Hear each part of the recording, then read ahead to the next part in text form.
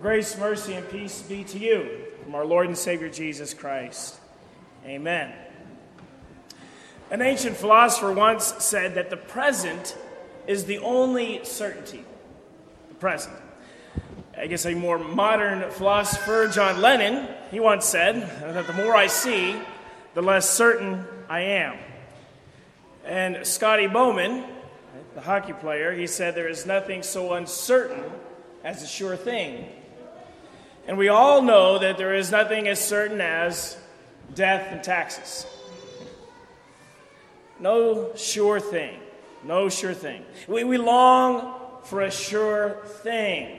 Something that is dependable, something that I can count on, something that is rock solid. And in our lives of faith, I really need a sure thing.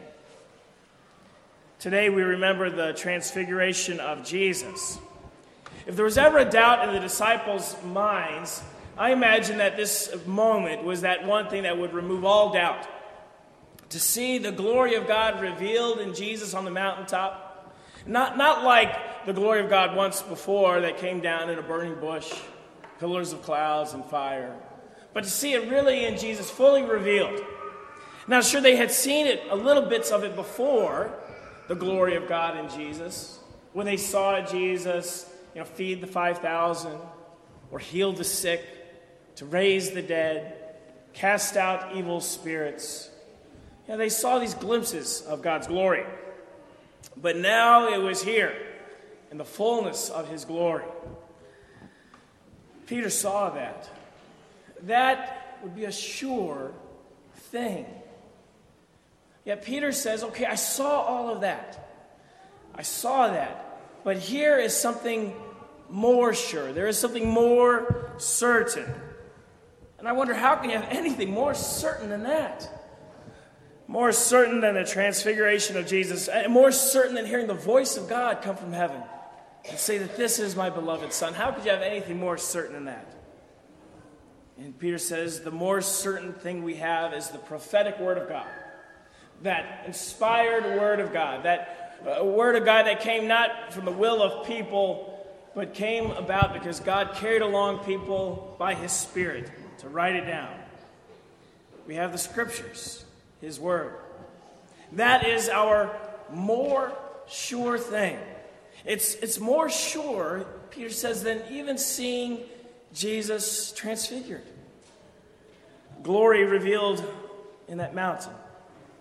It's more sure because it is not coming about because we have some clever person who came up with a clever story and a clever way of putting things together. Instead, it came from God as people were carried along by his Spirit. And the word we have for that, we say, is inspired. It's the inspired word of God. It's a tough word there, inspired. Inspired because we use inspired to mean a lot of different things. Sometimes we'll say, that piece of music was inspired, an inspired piece of music. Or that artwork was an inspired artwork. Or that sunset is inspiring. Or where am I going to get my inspiration for my next sermon? Maybe. Where am I going to get that inspiration from for that? That kernel of an idea. We use inspired for a lot of different things. But when we use it that way, it doesn't catch the real uniqueness of God's word. For if you think the Bible is as inspiring like a sunset is inspiring, then maybe you've missed something. Because it's inspired. God's word is inspired. It's not inspiring. Okay? It's not that, the God's word makes me feel good about myself or makes me think like, I really can handle the task before me today. The God's word is not there to make me feel better. It's not to get me charged up for the day. God's word is not to be inspired like a word of the day or a quote of the day kind of calendar. Here's my thought for the day. It is breathed out by God. All of it. And not some of it more than others. Not just the parts that are easy to understand. Not just the parts that fit in with the way I think about things. But it's all from God. Because it's all from God, it is a more sure thing. It is a lamp that shines in a dark place. It is what gives us wisdom to find life in Jesus. A sure thing. And we need a sure thing. We need a lamp to shine in the dark place. Because our world is post-factual, it's post-modern, it's post-Christian, it's a world in which everything is really up for grabs. Everything is. And so who knows what's fake news or a deep fake? Who knows what is real and what's not real? Who knows if there's any kind of truth?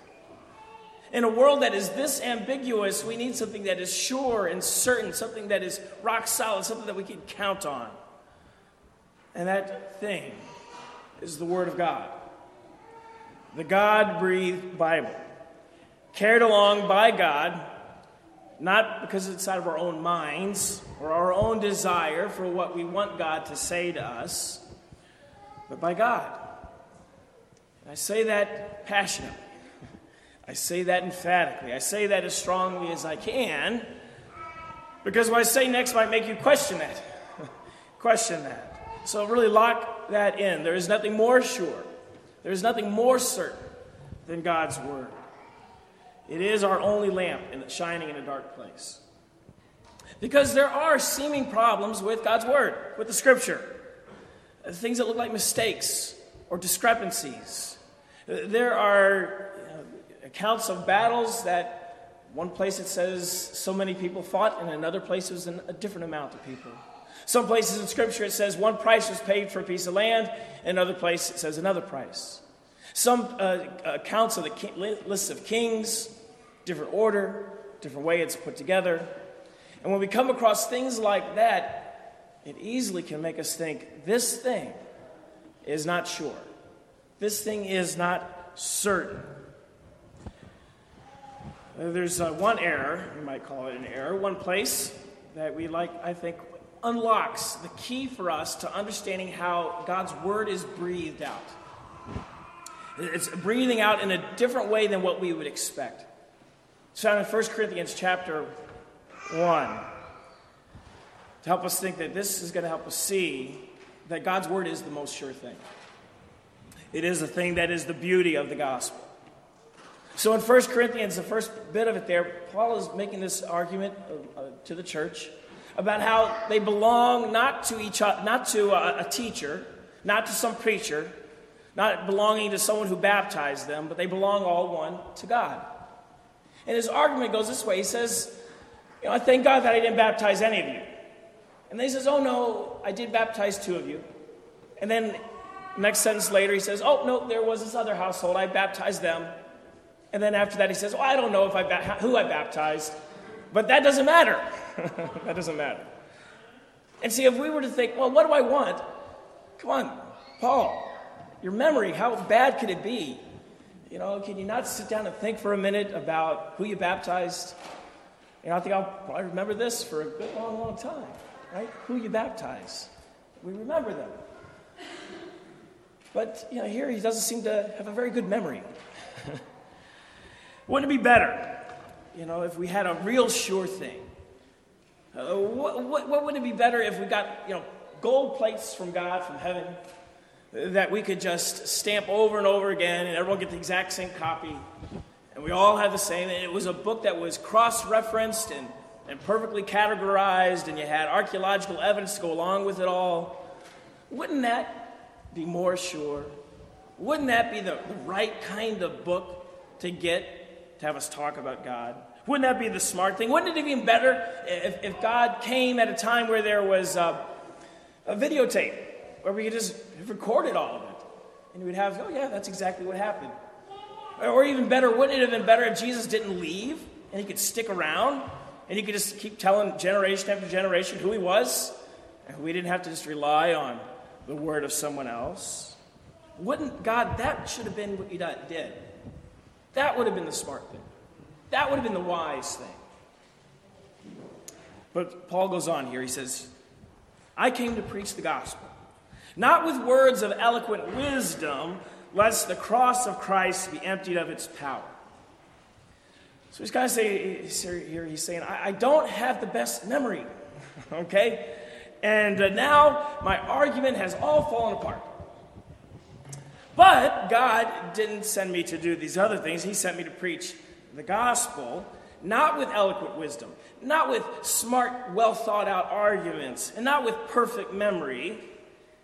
He sent me to proclaim the gospel, and I thank God for this. I thank God, he says, for it, because if I was eloquent and I was wise, that would rob the cross of its power. Paul is not embarrassed by the fact that he is not got a photographic memory. He's not embarrassed by the fact that he made a mistake. In fact, he glories in it. These problems, right? They don't undermine the authority of God's word. They don't make it less sure. In fact, it makes it more sure, more authoritative, because the problems aren't problems. The Bible is fine as it is, more than fine. It enhances the authority of God's word. It makes it more sure. It makes us more confident that it really is breathed out by God and did not come by the will of some person. It didn't come because someone sat down and wrote out a good plan and a good story. It came about being carried along by the Spirit of God. God reveals his power to us in his word as the more sure thing, not with shimmering lights and long dead prophets, not an hour kind of glory, but he shows his power because he becomes weak.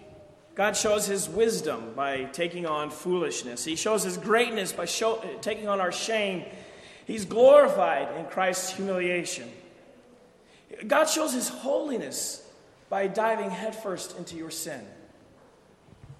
He takes on he shows glory by taking on our hell. He shows his love by taking on our hatred. His glory is by being willing to take solidarity with us in all of our horrible conditions that we find ourselves in. And he redeems us from them all. So we kind of have this logic. God is perfect. Right? God's perfect? Okay, we can all say that. God is perfect. But then we think, well, if God is perfect, then his book must be perfect. And it must be perfect the way I think perfect should be. How could God have a book that's about him that has any seeming error in it? Because God doesn't make mistakes. And that sounds good, and that sounds wise. That sounds like a sure thing. But then if you go out into the world, and you just take one religion class that's not taught here at the church, right? And people will crush your faith. They will poke holes in all over it. And they'll say, will make you question, doubt. Why would God have ever talked to us with something that is full of error? Something you can't be sure of. And so we try to make up defending that book, and we try to defend our way of thinking about it, and we come up with all kind of answers to it. So my faith then ends up being not in God's word, and not in God's power, but my faith ends up being in my wisdom, and how smart and how clever I am to resolve these problems. And so the sure thing is no longer God and his word, but is me and my smarts. If our certainty rests in our own wisdom, maybe we're missing the point. And all of our thinking about God, where we start really matters. One place we could start is Colossians chapter 2. St. Paul says that I want your heart to be encouraged and united in love, so that you may have all the riches of assured understanding and the knowledge of God's mystery. That is Christ himself, in whom are hidden all the treasures of the knowledge and wisdom of God. Jesus is God's mystery. In him are hidden all the treasures of wisdom and knowledge.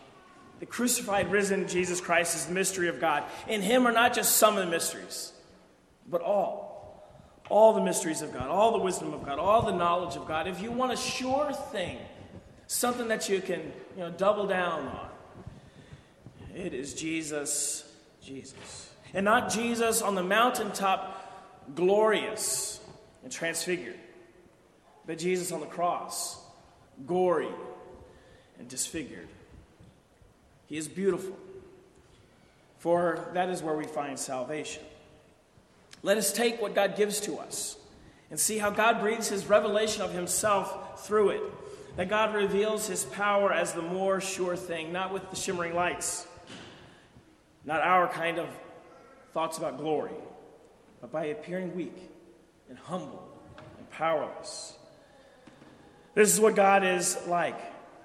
If the cross is weak and foolish, then why should we expect that the Bible not also look weak and foolish?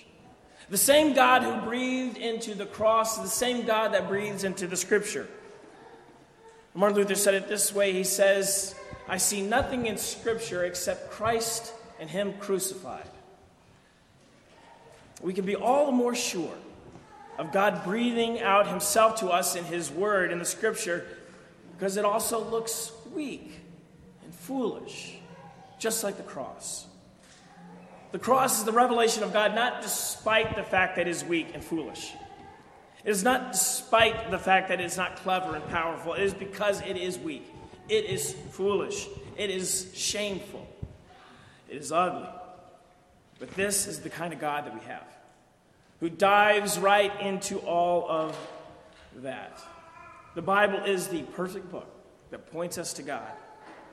Jesus says that all of Scripture points to him. Not just a few passages that we can say, oh, that points to Jesus in the crucifixion. It's not just a few, but it's the whole of it. And not just the words, but the way it's all put together. It all points to Jesus. On every page, in every part, every bit of it, with all of its scars, and with all of its holes, with all of its imperfections that come with it. It's perfect in pointing us to the one who overcame all of our mistakes and all of our death, the consequence of our sin on the cross. If God has used fallible human beings to write down his word and record that divinely inspired word, then we can have hope that God will use today broken and fallible people like you, me, to accomplish still his purpose in this world, where he can bring new situations and new possibilities and new life and changing power that changes hearts and minds and lives. This is the power of the changing power of God's Spirit, not a word of information, but it is about the kingdom of God that comes to us today. It's accomplished in Jesus, and it makes its way into the world, confronting the world with fresh and new ways of being God through the preaching of his word. And that is the more sure thing. And that we can count on. Amen. And now may a peace of God which passes all understanding, may it guard our hearts and minds in true faith to life everlasting. Amen.